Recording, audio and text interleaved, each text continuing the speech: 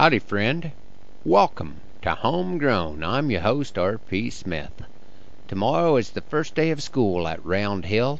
Our youngest son, Caleb, starts kindergarten. It will be the first time we haven't had a preschooler on the ranch for nearly 20 years, with the exception of 1 month back in 1997 when we were between broods. Our family is pretty well spread out in their educational endeavors, with our oldest in college, 2 in high school, 1 in middle school, and 2 at our country school Round Hill. I don't think we'll have too much time to worry about the empty nest. I am thankful that all of our kids are getting a chance to start their formal education at a one-room country school. That puts them in a pretty unique group, and we know it will be even less common as we go along. I hope that the homegrown listeners across the state have put their signature on the school petitions to rescind LB 126. Thanks to you folks that have, and to all of you volunteers that work so hard to get the petition in front of the people. If you haven't signed yet, please do.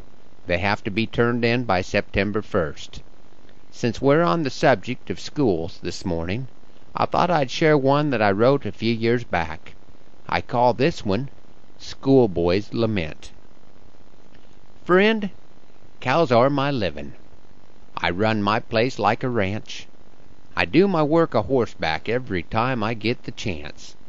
My pedigree's authentic, both sides go way back, but there's something in my past that throws it all off track.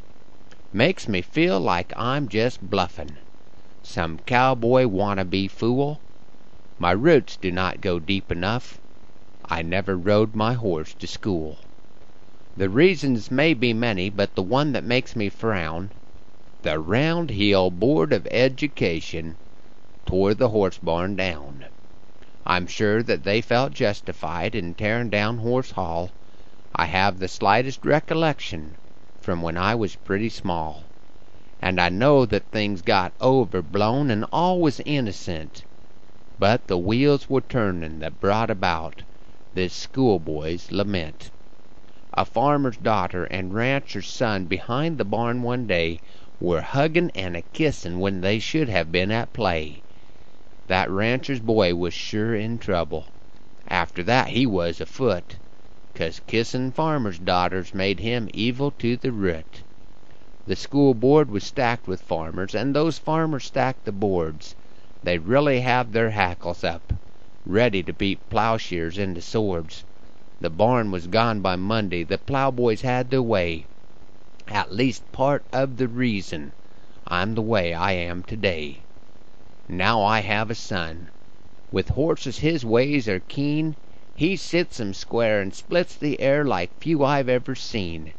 And he has brought it up a few times. Dad, it would sure be cool. Do you suppose there is a way I could ride my horse to school? Because you sit on the board now, Dad, maybe we could put up a shed somewhere to tie the horses to keep 'em dry and fed. And Sis and I could ride to school. That would be so great, Pa. The way it is right now, we'd just as well live in Omaha. That boy sure has a point. We just might have to see. But suddenly a troublin' thought occurs to me. You see, I also have a daughter, sweet as honey from the hive, and those farmer boys just swarm around so glad that she's alive. Those wild little farmer boys. They watch too much TV. Kids today try to grow up so fast, the way it looks to me. Those little brats cannot be trusted. Best keep them in plain sight. How can they be, at 8 years old, such a social blight? Back off, you little varmints. Give my girl some room, or I will swat you across the backside with the broadside of a broom. I am sorry, son, it just won't work out. Though it may crimp your destiny, there will be no barn at Round Hill School. Hitch your horse to the tree. Thanks for tying up to the homegrown hitching post this morning. It's always great to have you stop by. If you get a chance, visit the Homegrown webpage. at www.rpsmith.us. I hope you have a great week. Please join me again next time for Homegrown.